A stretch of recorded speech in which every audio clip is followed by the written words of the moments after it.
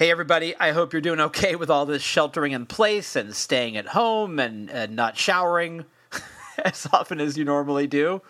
It's a tough and tricky time. And here at Stereo Embers, the podcast, our goal is to keep you occupied and to take your mind off the end of the world. So this is our second episode of the week. It's a good one. It's a chat with Owen Weiss, who is a fan favorite as well as a great friend of mine and the podcast. As you know, Owen played guitar for Echo and the Bunnymen, and he sang for Star Club, and now he's in Thailand, and he's working on new music and living his life. He appears regularly on Stereo Embers, the podcast, and on his last appearance, we were talking about April 4th. Why? Well, because that was the day that Donald Trump was suggesting COVID-19 would have come and gone. Well, it didn't go anywhere. It dug in. And Owen and I thought we would survey the pandemic landscape and look ahead to the future. It's a great chat. It's wild, discursive, entertaining, profanity-fueled, and, dare I say, prophetic. Spoiler alert, things don't look good.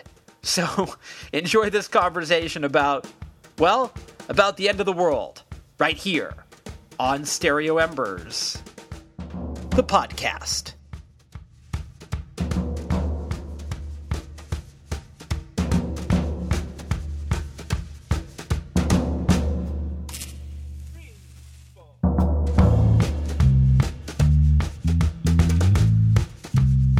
We're really fucked. Yeah? Yeah, we're really fucked. It's a weird position to be in Thailand at the minute because in terms of infections and deaths, it's really fucking low. You have to remember that we were the first country to get this disease after China, right? That's right. And our deaths, I'm not sure of the exact figure. I really should have pulled this up. Sean says we're going to fucking talk about it. I knew that for a whole week. Here, I'll look it up right now. We're looking for coronavirus deaths in Thailand, right? Yeah, I think it's like 15 or something, maybe. Incredible. And let's see right now. We're going to do it in real time. April 4th, as of today, Thailand reports 103 new coronavirus cases and 4 new deaths. Total cases at 1978. Total deaths at... So let's see. It says here, according to this, that there's about 2,000 cases, but fatalities 19. Right, okay. So my guess of 15 wasn't too bad. No, you were right. Yeah, which is weird. So a couple of reasons for that. The first one, which is inarguable, is that the government testing is appalling. Like they've tested almost nobody, like 2,000 people or something crazy. And they've tested, how many people have died? Okay, so they've tested 19 people. I'm joking about it, but it's been, the testing has been terrible compared to equivalent countries in the region. And I think that's a mixture of incompetence and also in order to massage the figures and make them look better. So I don't think we should read too much into the figures that we've got because, of course, you know, the less testing you do, the worse your data will be. Having said that, it does seem to be a trend that in this part of the world, the virus has not been as vicious. It's not killed as many people. The infection rate is lower. Yeah. If you look at this, I was looking at a couple of graphs as well, which of course it's absolutely pointless to share on a podcast. But looking at the graphs of infection, Thailand has kind of kept a fairly steady line, and the US in particular, and the UK, and it just went fucking mad. It went from 0 to a trillion billion in a day. Yeah. That hasn't happened here. It also hasn't happened in any of the other Southeast Asian countries that I'm aware of, not to the same extent. And people are, it's clearly not to do with the government response, because the government responses in the countries have all been different. So it does tend to suggest that it might have something to do with the climate.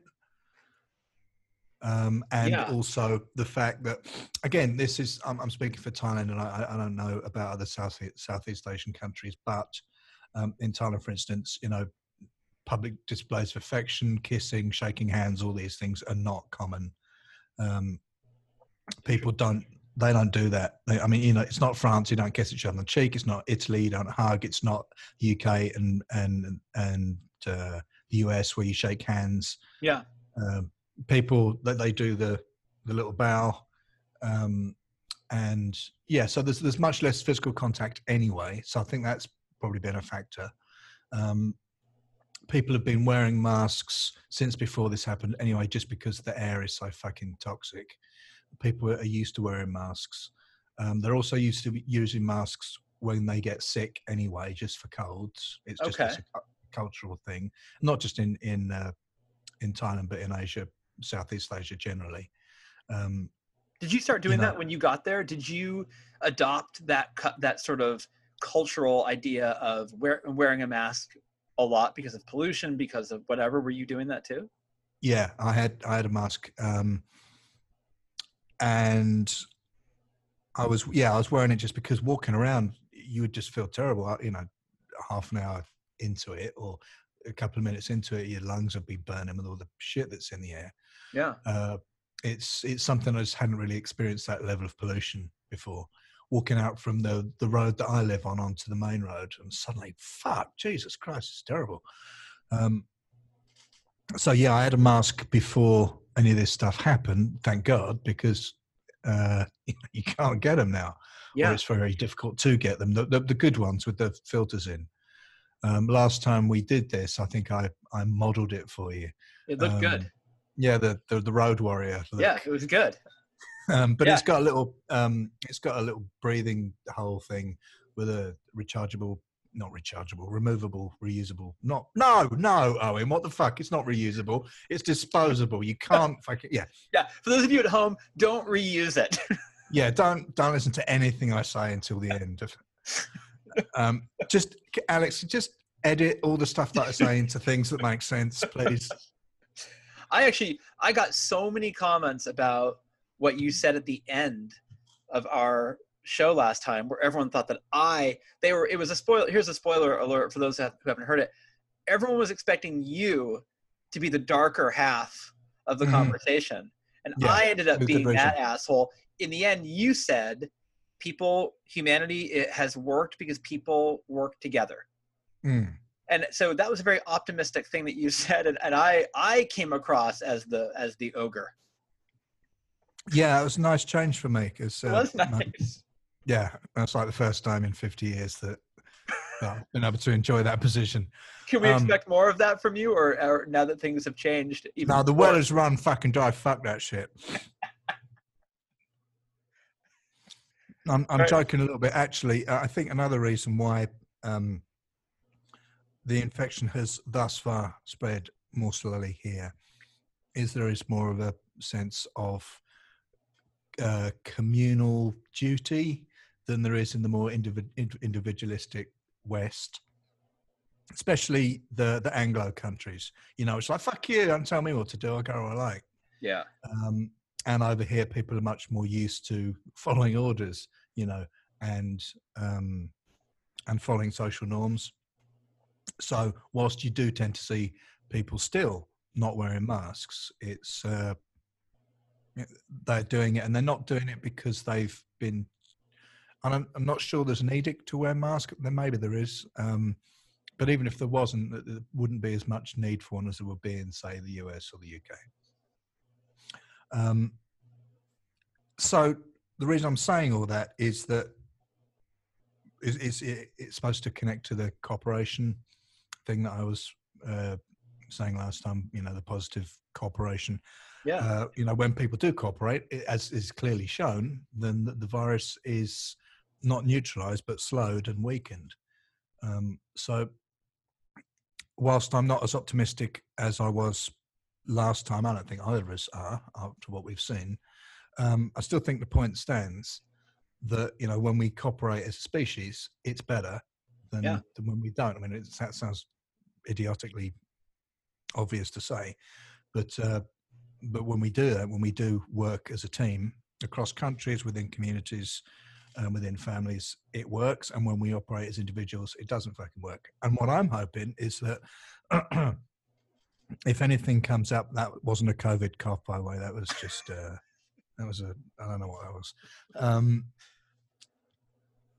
I'm hoping that by the end of this, some lessons have been learned and people realize. I'm hoping that this is like sort of what we've seen as the apex of the America first, Brexity, let's fuck everyone else and concentrate on ourselves view that's become popular over the last couple of years or so.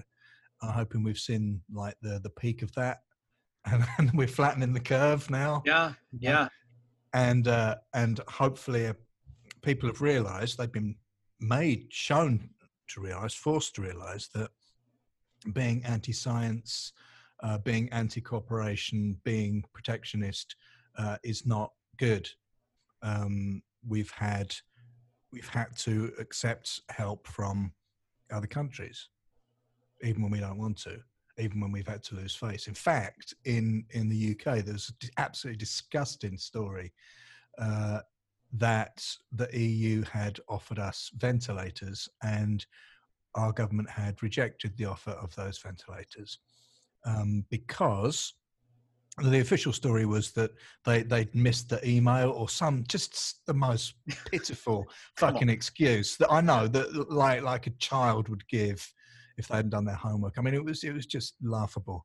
But of course, the reason is that for the ideologues in charge, being seen to take assistance from the EU would undermine their bullshit narrative that the UK stands alone and doesn't need any outside help, which is what's been driving all this nationalist shit for fucking the last how many years, 4 or 5 years, whatever. Yeah. And to see it coalesce down into that very obvious and despicable action, I think it's a real distillation of how evil and unproductive isolationism and nationalism is. I mean, you've literally got people dying now because politicians can't be seen to take help and assistance from allied friendly countries. Right. You know, it's not even as if we're at fucking war with the EU. You know, these are our in fact, we're still in the EU, but it's like, no, we can't take them because that would make me, Michael Gove, look stupid. So someone's going to have to die so that doesn't happen. I mean, that's where we're at. So fuck that guy. And fuck all. I mean, that's not okay. I thought I was pissed off about Brexit before, but when it becomes this stark, I think that again, not COVID. I think that all but the most terminally stupid and racist might start to have second thoughts about the wisdom of our nationalist America first, Britain first agenda. When they start losing their family members, and I think, hang on a minute, maybe was that a good idea to burn all our bridges and tell all our allies to go fuck themselves? Was that the smartest thing we could have done? I'm guessing though they might change their mind about that. Are you grateful that you are in Thailand and not home in the UK right now? That's a really good question. It's on the one hand very much so, on the other hand really not at all. I'm trying to unpack that a little bit. On the one hand, obviously yes, because as I said at the top of the show, the infections and deaths are much lower here than they are in the UK, right? So the chances statistically of getting sick here are much less. People are following social distancing rules better in general. There doesn't seem to be the sense of panic, and there definitely hasn't been the same disruption to supply in terms of medical facilities and food that there's been in the UK. So yes, on that front, it's better. On the other front, let's not forget that Thailand is a military dictatorship, and if you do break the curfew, the punishment here is 2 years in the Thai jail. Whereas I don't know what it is in England, but it's not fucking that. Do you know what I mean? Wait, So breaking curfew meaning if you explain what that is in case okay, people know. so what's happened is that they have imposed a nationwide curfew. There's also separate. There's provinces in Thailand, and each province has a governor, like states have governors in the US, and they have some level of autonomy. I don't know exactly what that is. I'm not a real student of Thai politics and government, unfortunately, so I can't speak to that. But I know they have enough autonomy for different provinces to have different curfew laws. Okay. But there's, if you like, a federal law which supersedes all of them, which they can make more stringent in their province should they choose, but the federal has to be the minimum. And the federal one is, I think it's 10 p.m. till 5 a.m. curfew. Okay. Actually, no, I think maybe it's 9 now, because I know that the food delivery services and everything have to stop at about 8:30 to make sure all their guys get home and they're safely tucked in bed before the curfew starts. And when the curfew starts, if you're caught breaking it, you're in the shit. And Thailand doesn't fuck about when it comes to that kind of stuff. And the penalty is something like 40, I don't know what the figure is, but it's for most Thai people, it's a fairly hefty fine or 2 years in jail. It might be something like 400,000 baht, which would be like $10,000. Wow. Or $15,000 fine. That's a lot. Or 2 years in jail. You have to remember that the median income is a lot less than $15,000 a year here anyway. So you're going to jail. So yeah, people would be going to jail. I would not. I think I just have to liquidize every last penny to avoid that fate, because I don't think I would last very long in there. Because they don't have air conditioning, Alex, in their prisons. What kind of fucking humanity is that? Yeah. Well, now is that curfew? Was that in place because of COVID, or was there always a curfew? No. There's not. It's purely as a result of this. Okay. There's also talk of it moving to a 24/7 curfew if, in a couple of weeks, the infection figures haven't slowed, or there hasn't been the graph is looking worrying. They might impose 24/7 curfew, and now that is worrying. What would that look like? Well, that would look like chaos. That would look to me. I'm not a student of Thai culture and history and politics, but from what I know, it's a country that is prone to, or at least has had, a lot of revolutions in the last few decades, like a lot. I mean, you guys are still talking about the one that you had. We still remember the one that we had. They've had like 30 since we've both been alive. Do you know what I mean? Yeah. So it's not unknown here, put it that way, for them to have revolutions and uprisings. And I mean, that's how they got the current government in, for instance, and the one before that as well, and the one before that. So when you're living in a military dictatorship and they start talking about 24-hour curfews, I mean, that's some pretty serious news. And obviously, just translating that to what that would look like in the US or the UK, it sounds pretty awful and pretty dystopian, right? Yeah. And would be very bad. And of course, all those things that would be bad in America would be bad here. What would make it worse here is that the Thai culture, day-to-day living, is based around their eating fresh food every day, right? So what we tend to do in the West is we go out and we get our grocery shopping once a week, right? And we stick it all in the fucking massive fridge and freezer and whatever, and we live off that, and then we get our next groceries the week after. That's the usual model, isn't it? Yeah. That obviously exists here to a certain extent, but also especially with older people and country folk. The traditional Thai way of living is to get up in the morning, go out to the stalls, get your vegetables and your meat and your whatever, your herbs and your spices, and then cook fresh each day, right? As a result of that, and as a result of not everyone in Thailand having lots of money, that there's not people, the majority of the population isn't sitting with lots of food storage available, or a culture where they're used to even using it, even if they did have it available, right? So what does that mean? Well, what that means is that people would starve a lot more quickly here than they would in the States or in the UK, because the country isn't set up for the kind of weekly shopping, hoarding, massive pantries full of tinned goods. That it does exist, but it doesn't exist on the same scale. It's not built on that model. So when you ask me what would happen with the 24/7 lockdown, I don't know, but my guess would be that people would start to think, I'm starving and my kid's dying, I'm going out. And if the curfew is, we got to put you all in jail, you clearly can't put everyone in jail.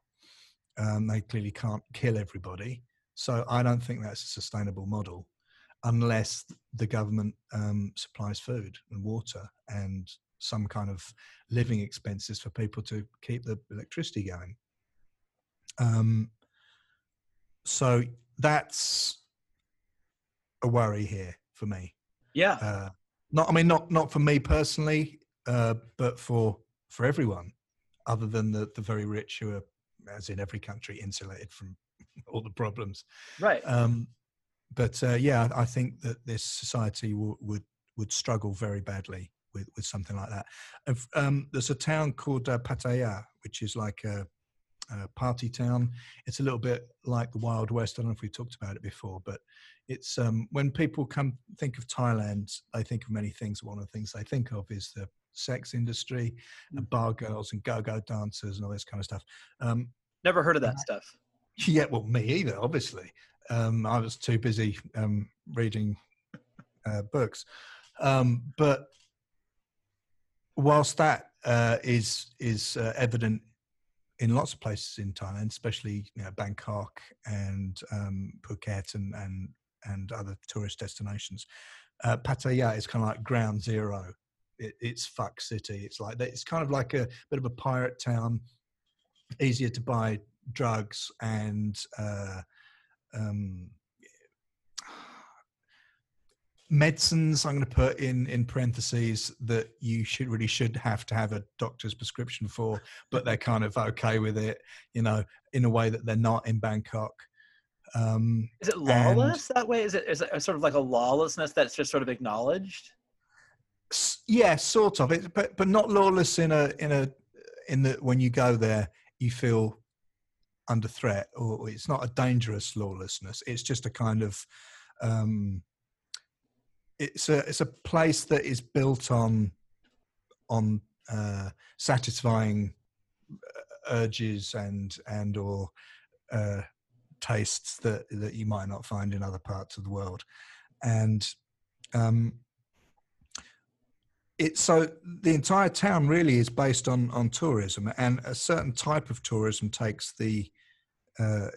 makes up the majority of it, and that is sex tourism, people going to get pissed up, have parties, get girls, get fucked up. And that town has shut down. I went there actually just on the night before they started.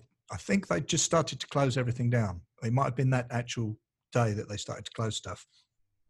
Every time I go to Pattaya, I go, the massages are super cheap there. They're half the price of the ones in Bangkok, which are much cheaper than they're in the US and the UK anyway. So I avail myself of loads. You can just go and get, like a 2-hour massage for like $7 or something. It's awesome. So that was one of the things that I always do when I go there. Go and just have a bunch of massages, all above board, ladies and gentlemen. No funny business. The funny business ones cost more, apparently. Anyway, so went there to buy some medicines in parentheses again, and everything was shut down. All of the massage places were shut down. They had shut down in Bangkok about a week previously. I wasn't sure if it was going to reach Pattaya or not because, like I said, the economy is kind of based on that. But it did, and they started to shut stuff down. And if you look, I put some pictures on my Facebook actually, which you may remember seeing, Yeah. of the streets at 8 o'clock at night. Pretty much everywhere was closed, all the lights were off, and it's only got more pronounced since then.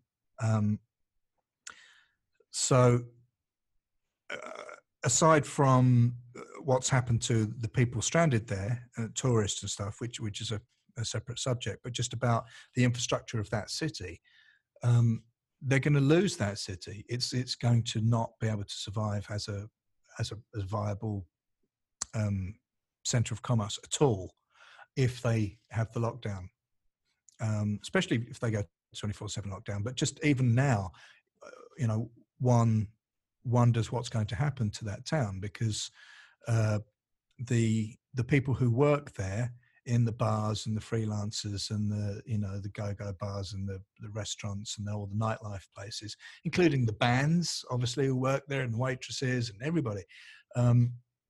These are not salaried people by and large, so it's closed down. And what do? Well, what a lot of them did is they got on the bus and they went back to their homes, their villages in the provinces, possibly carrying a shitload of COVID-19 with them.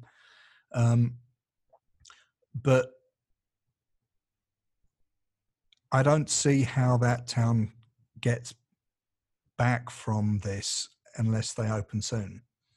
So I'm sure that the governor and the politicians are struggling between the idea of we need to try and keep a lid on the pandemic, but also if we close this down, not only are people going to riot and starve, but there's going to be no jobs and nothing to come back to, which is essentially what politicians in every country are facing right now, that balancing act, isn't it, between Right. Do we try and protect our populace, or do we try and protect our infrastructure and our economy and our viability? And that balancing act will be different in every country, obviously, but I think it's quite stark here, and it's particularly stark in that one town. Are you getting a sense of what the morale is like generally in Thailand, or is that too general of a question? No, it's a good question. Unfortunately, I don't really have a very good answer because I'm not plugged in to like on Facebook. I don't have any local friends. All my friends are, in fact, most of my friends, again, parentheses, are people that I've never met in real life, and so I don't have any more insight than anyone would who took the time to read Twitter or other social media outlets, forums based in Thailand or based around Thailand. Where I am, it seems fine. Like the household that I'm living in at the moment, people are taking it fairly seriously, but just going about their business. When I do venture out, very, very rarely, because it's hot as fuck as well right now, which sucks. This is a time of year that I tend to be even more, stay at home even more than normal. When I do go out, it's emptier, of course. Right. Lots and lots of shops here. Like I said, even just where I live, are massage shops, which one of the first things closed down. The gyms have closed down. Non-essential businesses, larger ones, have shut down. But there's lots of small businesses that are still open that sell. I don't even know what the fuck it is they sell. That sometimes it's, like plastic elephants, or it might be Gaviscon, or masks, or fucking pork, or who knows? I don't know what these stores are. It's just gonna be whatever the fuck they feel like at the time. But they're open, and delivery drivers are still delivering their stuff, and the food stalls, a lot of them are still open in the daytime. So if you go at 7-Eleven, which is ubiquitous here, as we've spoken about before, is still open in the daytime. So when I venture out, it's quieter, yes, but but there's not a sense of panic in the air as far as I can discern. Yeah. And not being Thai and not being able to speak Thai very well at all means that there's probably all sorts of nuances that are escaping me. But you know, to a foreigner's eye, it doesn't look like desperation or panic has set in. How are you handling the whole? Because you and I both go to the gym a lot, so there's no gym anymore. So what are you doing? Because physical fitness is definitely tied into emotional fitness and emotional health, right? And so what are you doing to sort of scratch that itch? Okay, well, obviously you haven't been following my Facebook page because I did post something about this a while back. I saw something, yeah. No, I know what you're doing. You're just getting me to say this so I can explain it to your listeners. You're a very smart man. So what I decided to do was, okay, so I can't go out. What can I do? And I looked up body weight exercises. Also, I found out that if you get the largest water bottles that you can find with the grips on, the ones that are so big, they actually have hand grips. Yeah. You can do all sorts of exercise with those. You can do, your curls and your lateral raises and all sorts of stuff. And obviously it's not as good as being able to lift proper heavy weights, but you do enough sets, you can keep yourself fit. I've been varying different press up routines to work different parts of the, upper body and chest and triceps and whatever. Again, doing a bunch of squats and lunges with the water bottles helps. Planks. I've got an ab roller. So essentially my exercise kit is one cheap plastic ab roller, a yoga mat, and 2 enormous bottles of water. That's it. That's what I got. And my own not inconsiderable weight, but it's which working. I can use. Well, it does work, but the problem is that, as you intimated, lack of physical exercise can lead to depression and low mood, and I found myself falling victim to that a little bit.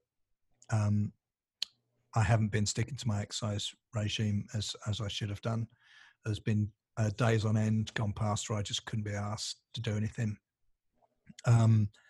It's passing a little bit now, but I think the first stage when everything started getting really fucking weird, and you saw all the governments and all the societies starting to topple, and in this domino effect, it was frankly, it was scary, About 3 weeks ago is when that really started to happen. Yeah, not too long after we spoke, right? It all went fucking mental, and I think a lot of us, me personally, but from what I can discern from what other people are saying as well, got scared and got paralyzed and got confused, because you do when all of your patterns fall apart, whatever patterns they may be. Human beings thrive with patterns.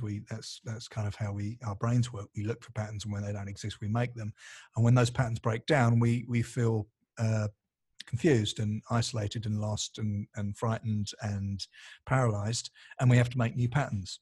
And I think that's definitely what happened to me, and I'm starting to make new patterns. I think everyone is starting to make new patterns now. We're kind of starting to get used to this new reality, this new normal.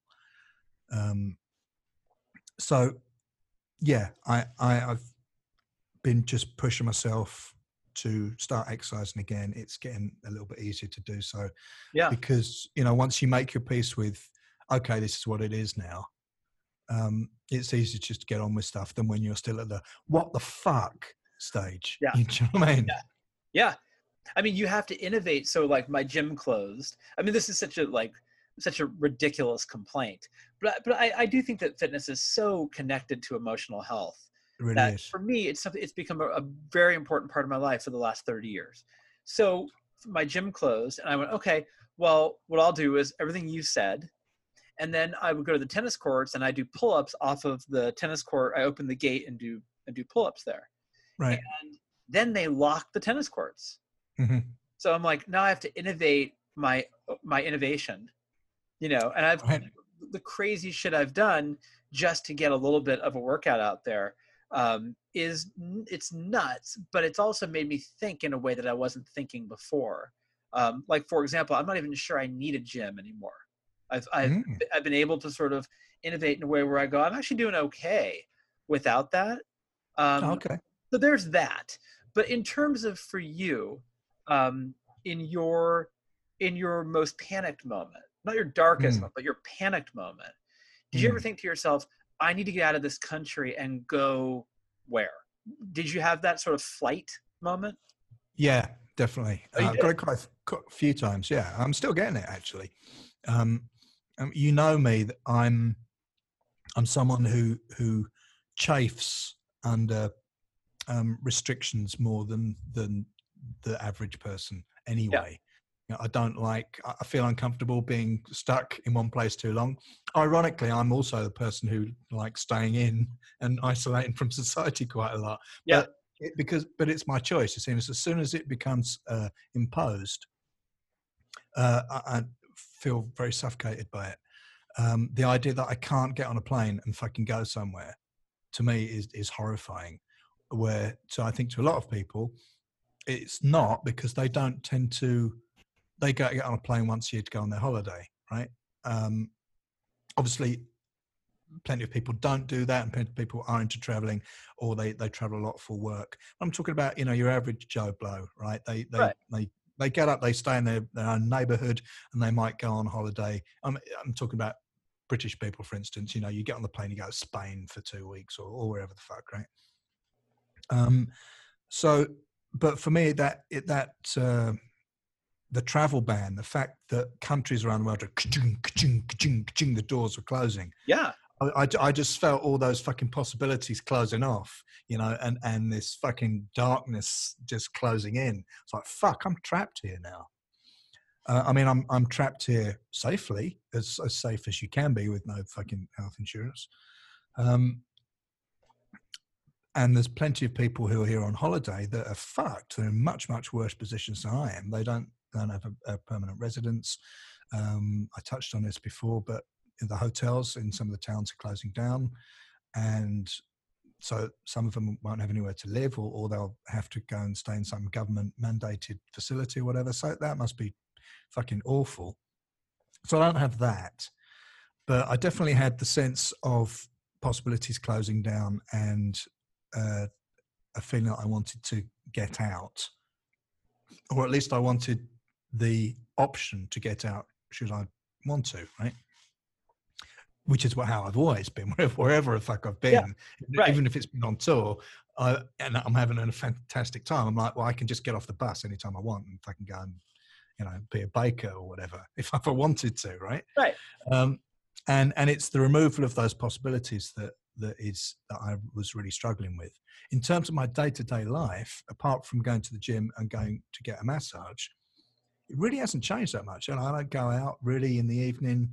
I'm not a party person. I don't socialize that much anyway. And I didn't when I was in England. So it hasn't impacted me as much as someone who is used to getting up and going to work, meeting their friends down the pub after work, taking the kids out to the park on the weekend, going to their clubs and all whatever the fucking people do. I don't even know. But even so, I feel a sense of that my life, my choices and freedoms have been curtailed in a way that makes me feel uncomfortable. So that's like How about you? emotional claustrophobia. Yeah, kind of. Like I'd been thinking of leaving Thailand for a bit anyway. I'm just kind of weighing it up. Shall I do this? Where shall I go?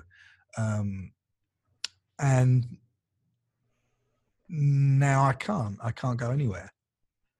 Not that I necessarily was, but just having that option was important. It's always been important. Where did you want to go? Where were you thinking a possibility was for you to go a few months ago? Peru. Really? Fancy Peru. Yeah. I always wanted to see Machu Picchu. If that's the correct pronunciation. Any Peruvians listening, sorry if I fucked that up. I love how I said, yeah, like I fucking know that's how you pronounce it. I'm like, oh yeah, that's absolutely correct. Well done. I don't really know. No. I don't know what your listener base is in Peru, but if we've upset anyone, I apologize. Really sorry about that. So yeah, I wanted to go there for a number of reasons, but that's one that I can talk about at least. Is I've always wanted to see that place, and I'd been to South America. I've been to South America on tour, but I've never been, not working, if you can call touring work. But with the Bunnymen, is that when you were there? Yeah. I don't think I went with Starcope. No, I don't think we did. But South America's enormous. Yeah. It's not, I mean, Brazil is bigger than fucking Europe or something crazy like that. So yeah, Peru I'd fancied going to for a while. And I always wanted to see MP since I first saw it as a kid. Just thought it looked astonishing and wanted to experience what that was at least one time before I died. And that is how you pronounce that, by the way. Oh, it is? MP. Okay, excellent. MP, fantastic. All the other letters are silent, right? That's right. Yeah, you don't. Yeah, Peruvian dialect. That's right. Yeah, in Peru they turn words into acronyms. Fantastic. Yeah, well done. That'd be a really easy language to learn, wouldn't it? You just have to learn the first letter of every of every word. That's right. That's right. So that was on your list, and you were thinking of going there and living there for as long as you fancied. Yeah, kind of. Maybe. I don't know. It was another Owen plan, which is, again, in parentheses when I say plan. It was just something that I'd idly speculated about, which may or may not have happened depending on how I was feeling that week. Could that still happen? Well, no, because as I think we've just been talking about, we're locked down in countries because of the pandemic, Alex. I don't know if that's passed you by. Yes, right. Well, I mean, if that lifts, when would it change? I know you think like that might have been. I asked some good questions. That might have been the worst question. But what I'm trying to get at is, normally you're so good at this. I know. Every now and then I slip. But I'm trying to figure out. Do you think that by June or July you could get on a plane and go to Peru? That's what I'm trying to figure out. Okay, this is a good question. Thank you. I'm back on. Yes, well done. This is a good question. It ties back into what I was saying before about, remember we were talking about Pattaya, right? Yes. And how unless a decision was made to reopen, no, we're going to lose that shit for good, at least in its current form. Businesses wouldn't be able to reopen. Everyone would lose their businesses, everyone would lose their jobs, and it would just have to start over from scratch, either rebuilding in a similar vein or just left, or rebuilding in a completely different way.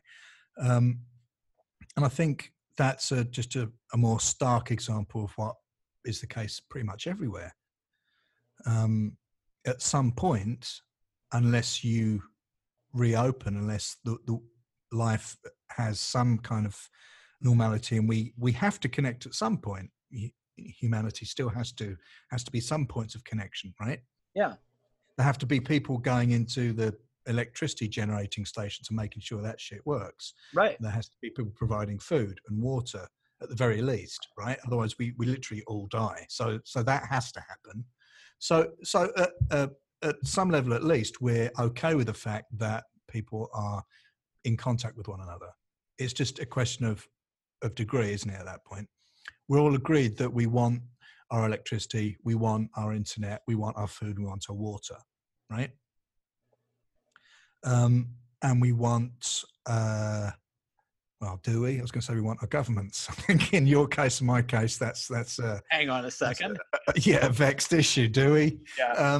But you take my point. There are certain core services which we expect and we want to persist and have to persist, unless we turn into fucking Rick Grimes. You know what I mean? And it's just all fucked. So yes, at some point it has to open. Maybe it's June, maybe it's July. My personal feelings is based on nothing at all other than just a feeling, is that countries will reopen before it's, say the epidemiological word again for me. Epidemiology. Thank you. Before it's that safe in terms of that, I think that in terms of the science, in terms of the medicine, in terms of public health, we will be forced to reopen our countries before we've reached a point at which we're safe, in Yeah. parentheses again, because we have to. And I'm not, a fan of capitalism or our system, again in parentheses. Sorry about the parentheses, by the way, but You're very parenthetical tonight. I am. But when you can't be visual, you have to say this stuff. That's true. No one can see my facial expressions, luckily, or any of this stuff that I'm doing to the parentheses there, by the way.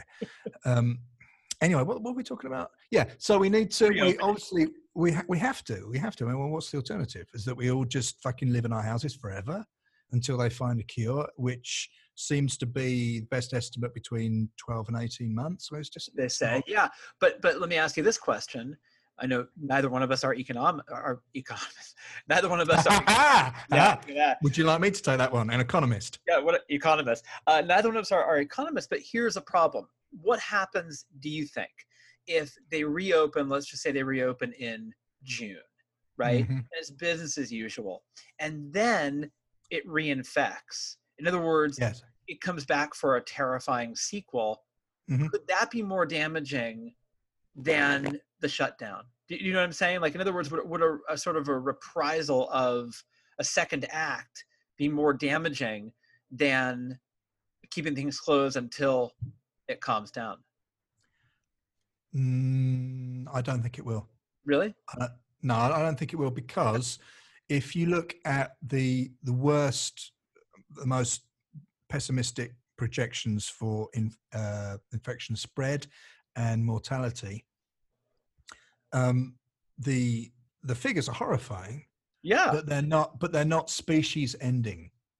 Okay. If we and when you say they, I'm assuming you're referring to worldwide governments rather than the Thai government. Yes. Okay. Yeah. Okay. So if we as a species globally just all sit in our houses with the only thing working is electricity, food delivery, water, and internet, that's just not sustainable. Okay. And I think a lot of people are going to die anyway. Well, first of all, let's just get this elephant in the room out of the way. People die anyway, okay, every fucking day. And because we're also focused on COVID, we're forgetting that, millions of people need cancer treatment, right? Millions of people need to go and see the doctor about their hearts and other congenital diseases and severe diseases, acute medical problems. I was going to say car accidents, that's been fucking dealt with. No one can drive a car, right? But you take my point. People die anyway, right? Yeah. Even people who don't have disease are going to die of various things. So I think that at some point the maths is just going to have to come down on the side of we reopen. And whilst you're right that a second wave, which in an absence of a vaccine and a cure I don't see why you wouldn't have a fucking second wave.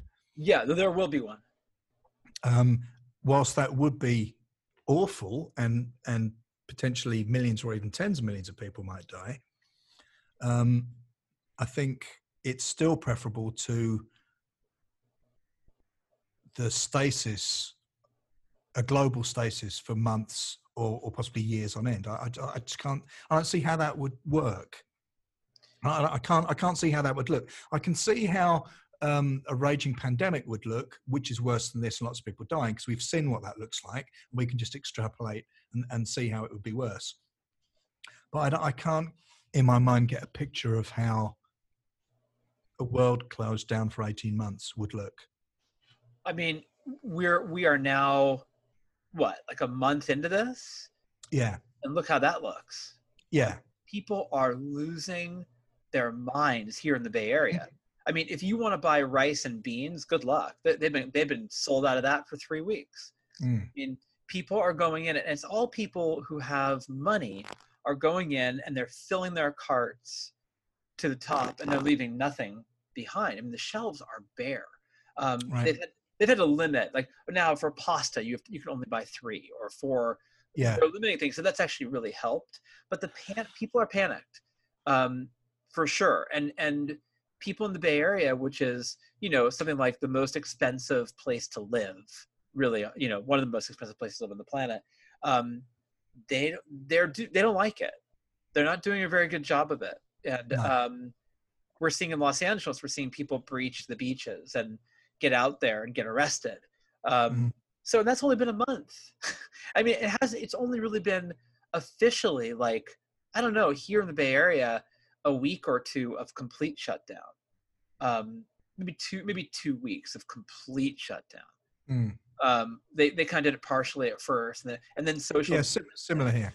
Yeah, yeah, and it's sort of like one of those things where I go, I mean, 2 months of this, because what's happening now is that there's no sports, Mhm. right? There's no music, there's no movies, there's no escape from people. So Yeah. domestic violence went up 240%. Yeah. Yeah. People are stressed. They're trapped. It's not. Stressed, they're trapped, there's no escape.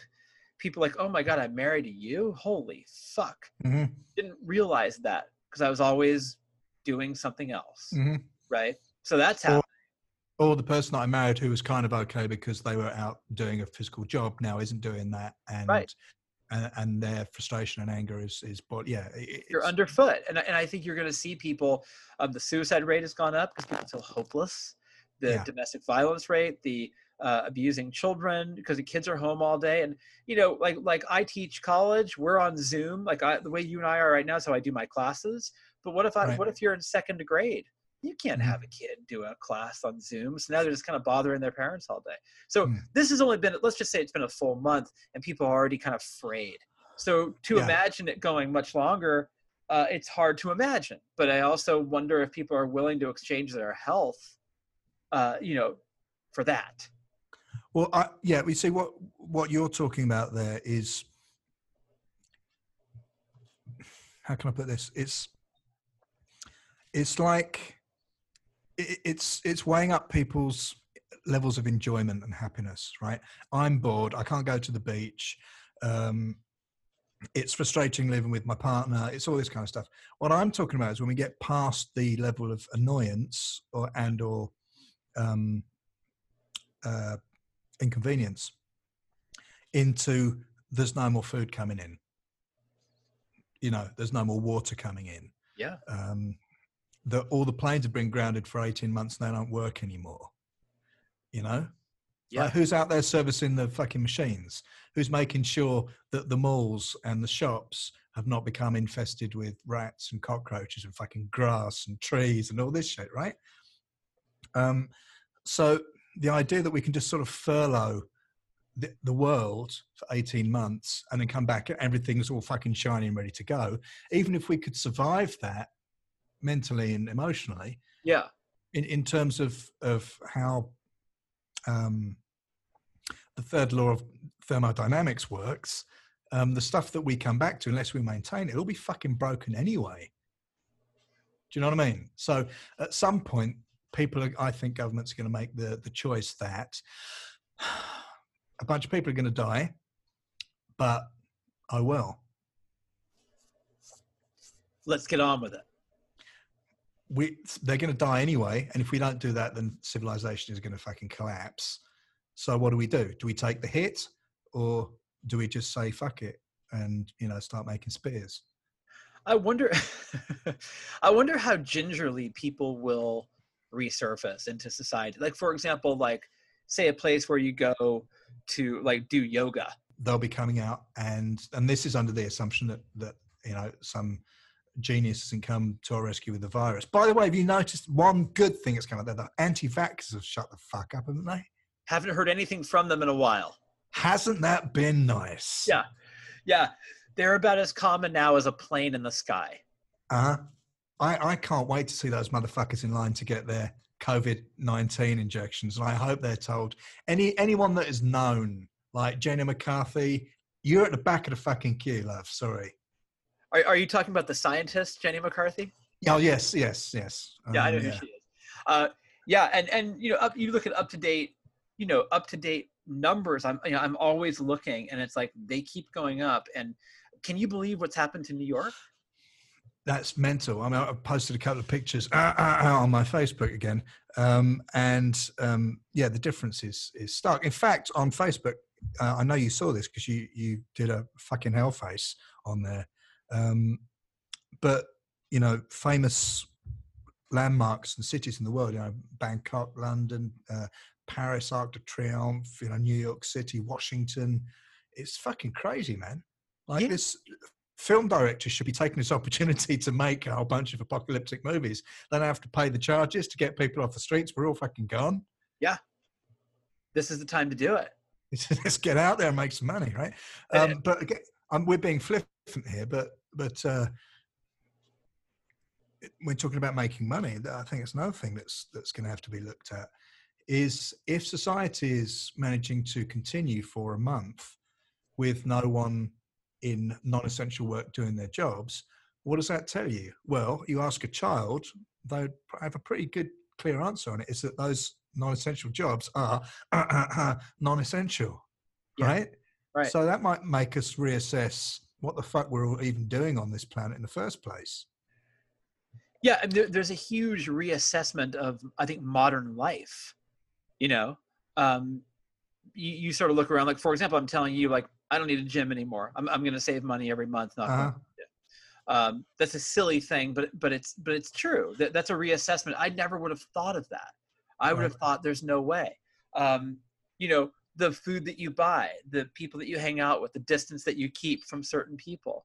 You know, the way that we sort of move around in a modern society. I think everyone's sort of looking at that now in a totally different way. Which I think is interesting, and I think certainly isn't bad. I don't. The thing I've noticed is there's now a level of mistrust. So if I'm walking towards somebody, I can tell people are like, that guy looks COVID-y. I can tell. I can tell how. You know, so at first I thought it was because I was Jewish. Now I think it's because they think I think I have. You're COVID-y. Brilliant. New adjective. But there's a general mistrust. Well, welcome to my world, man. This is how it's been for me for years. And I walk down the street and people just kind of recoil. Yeah. Is that fucking horrible looking cunt?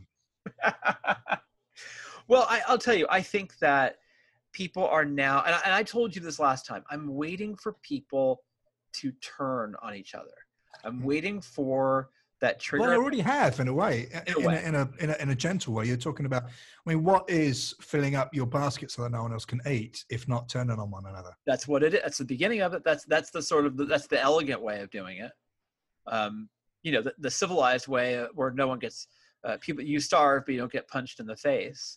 But I do think civil unrest is bubbling near the surface. You know, Americans are you were here for a while. Americans are they can be pretty angry. They're what? Guns. You can't keep ammunition. I'm just kidding. No, I said they're cunts. I was just kidding. Oh, sorry. But the guns thing is a worry. Fucking hell, what happens when? Okay, the other elephant in the room, and this time it is something actually looks like an elephant. Is your esteemed president, Mr. Trump? Yeah, has been actively. I mean, like, okay, you can look at the government of Thailand and see that their incompetence has been a factor, and you can look at the governments of other countries that their incompetence has been a factor. But Trump has taken it to a new level where he's actually actively made it worse in almost every way that you possibly can. Okay, to the point where he's been just gaslighting all of his followers into this is a liberal hoax, making them angry. I don't know if you had this in America, but I found out yesterday that somehow people in the UK think that the virus is related to 5G. Yeah, I saw you post something about that. What does that actually mean? What the fuck is that? I mean, seriously, I still don't know. I'm waiting for someone from the UK to get back to me on that. But I don't understand. Some conspiracy theories, you know are nuts, but they have, a certain elan or a certain bit of humor to them or a certain hook. I'm just not getting this at all. I mean, we know that viruses are, and sorry to patronize anyone who's listening, who doesn't believe these theories, but clearly some people in the UK do. But we know that viruses are organic, right? Yeah. We know that that telecommunications equipment is inorganic. So my point is, how does something inorganic become organic? That is essentially the foundational question. How is life created? That's the thing that everyone's struggled with since the dawn of time, right? We still don't know how life's created. And suddenly the answer seems to be, well, the guys who are putting the 5G towers up have discovered how to create life from inanimate objects. I mean, it's mind-boggling. Is it that? Or is it because viruses, you can't see viruses and you also can't see Wi-Fi signals, so they're the same? Is it that? Do you know what I mean? Like, what the fuck? What actually is the rationale? I know rationale is completely the wrong word here, but what is the thinking is the wrong word.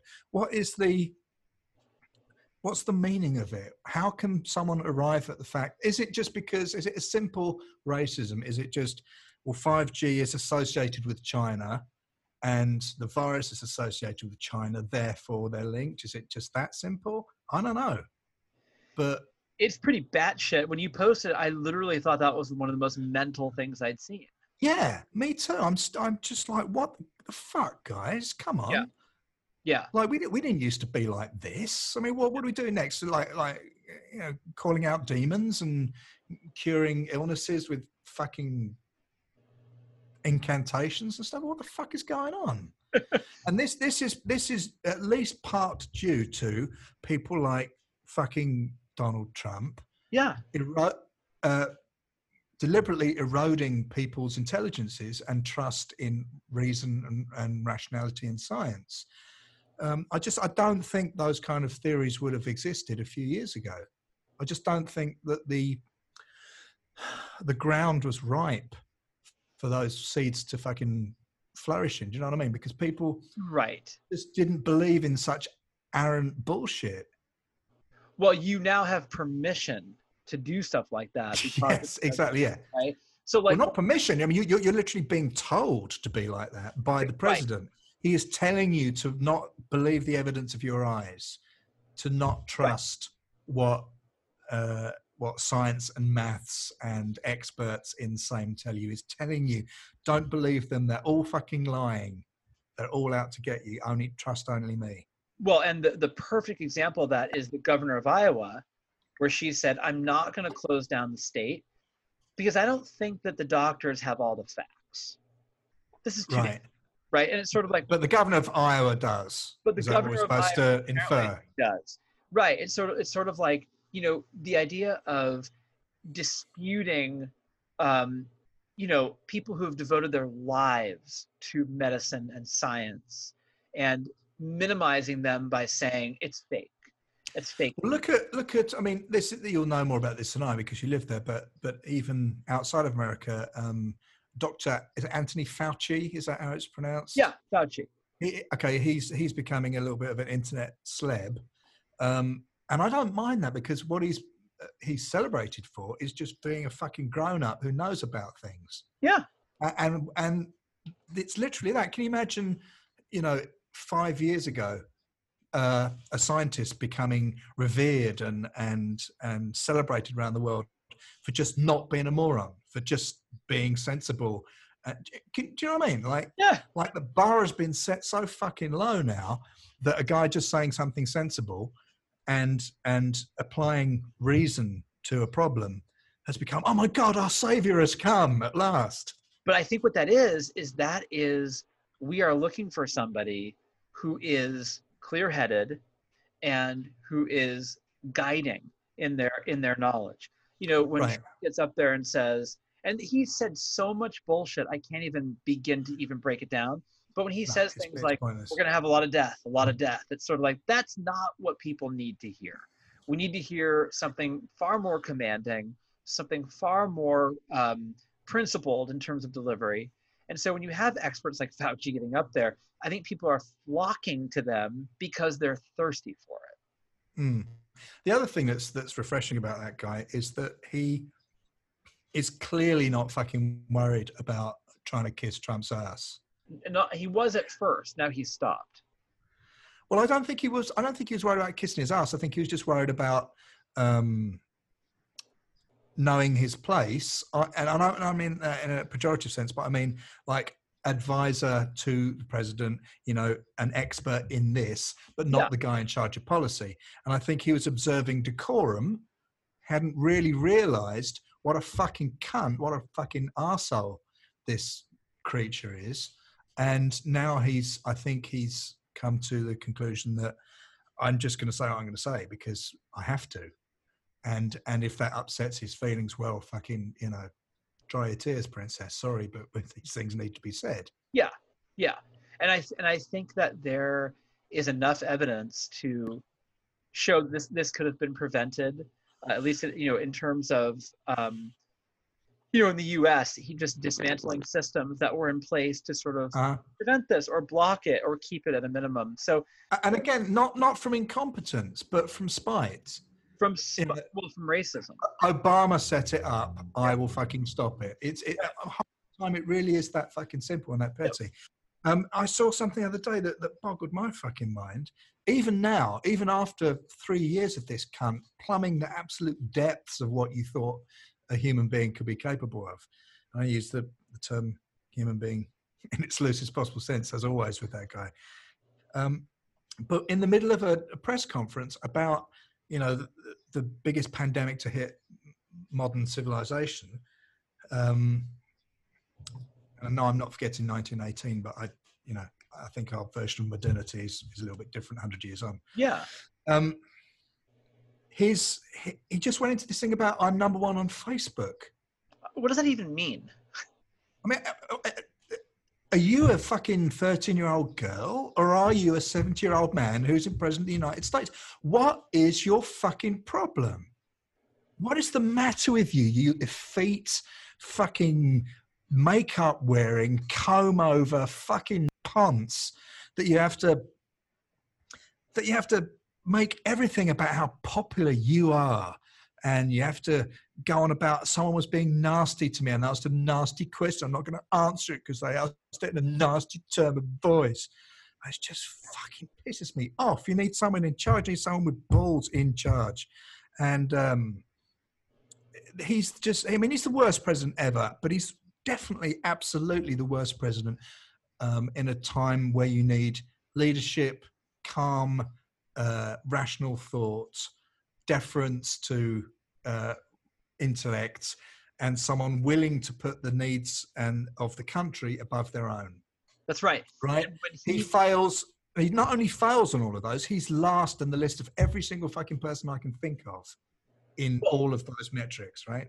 When he won, or when he was running, I can't remember, but people would say things like, is this the person you would want in a time of an emergency? And the answer to that was obviously no. And now we have one which is really, really serious, and he's failing on every mark. We had, sorry to interrupt. We had this. I think we touched on it last time, but I don't think he even understands what a virus is. No, I don't think he even knows. He doesn't. He can't conceive of it. Like these fucking idiots in England who they can't see Wi-Fi and they can't see 5G, and they can't see virus, so it's the same. I think it's like him. Well, he can't see it. He doesn't understand it. He doesn't have a concept of what a virus is. I'm not asking him to be an expert in medicine, but this is one of the reasons why he was able to write it off for so long, because he couldn't see it. Because he couldn't see it, it wasn't there. That's right. And we know how good he is at dismissing things that are fucking there. So, you know, something that you can't see is exponentially worse. Yeah, and it clearly he's overmatched. I mean, it's clear for the moment, but by the foe, all of that stuff. Mm-hmm. I'm also curious to know, because I've noticed this, is that he does a briefing every day, and it turns into a kind of riffing, weird freestyle, whatever, right? Okay.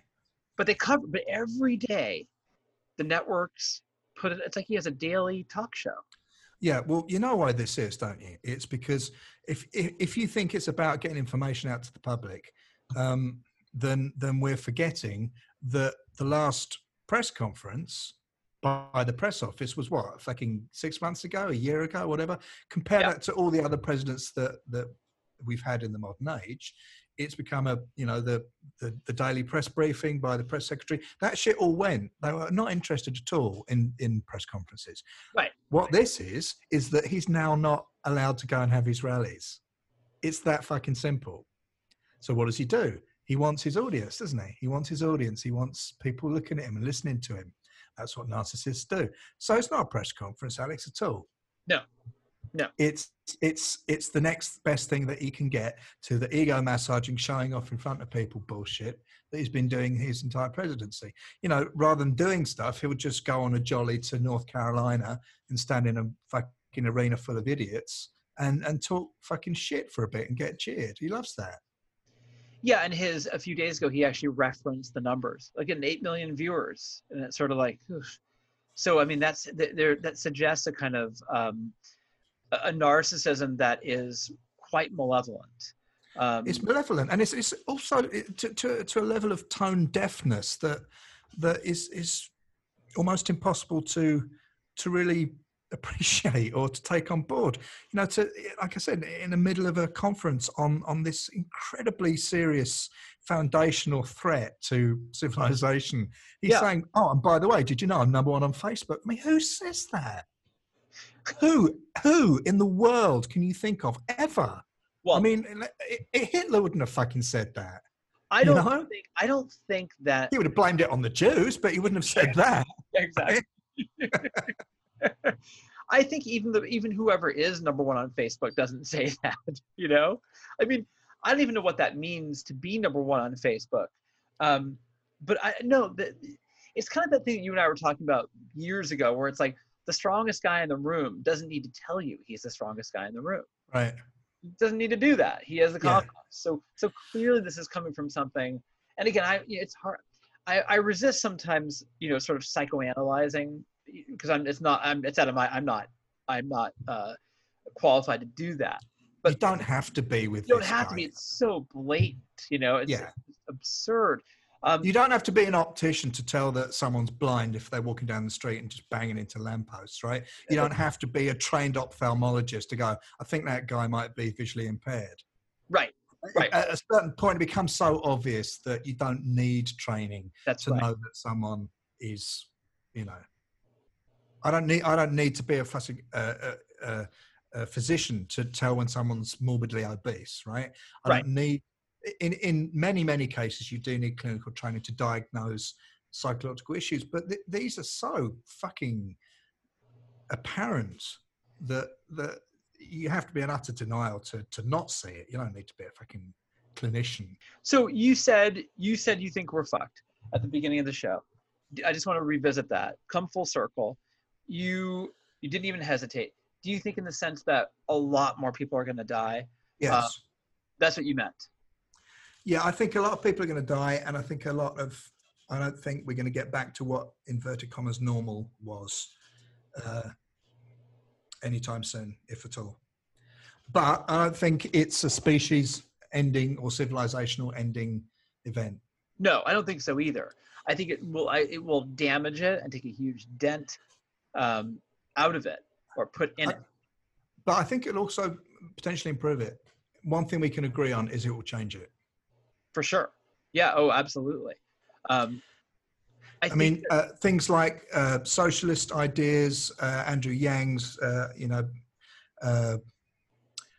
advocacy for universal basic income, all these kind of things are starting to actually happen in reality. And people are going to go, well, hang on a minute. If it works, right? Why are you stopping it now? So if and when we get back to normality, I think a lot of people, I touched on this before, but your non-essential workers, we're going to have to reassess exactly what work is. Why are we doing it? Do we need to do it? I mean, look at the improvement in climate and pollution since this has happened. There's been a lot of stories, a lot of photographs and videos of various spots around the world where pollution's almost completely gone. Yeah, and that's just after a month. So it shows what we can do when we want to do it, right? Yeah. It shows that I mean, Noam Chomsky said the other day, I call him Noam Chomsky, we're mates, rather than Professor, if you don't know him personally. But he said that, getting back to normality, the problem was that normality was not working. Right. The normality wasn't working anyway. That's one of the reasons why we are where we are. So I think that, yes, it will be hugely damaging to the status quo, and it will be hugely damaging in terms of lives lost and suffering. But it also, we might get some good out of this. I think we have to get some good out of it. We've already had some good out of it.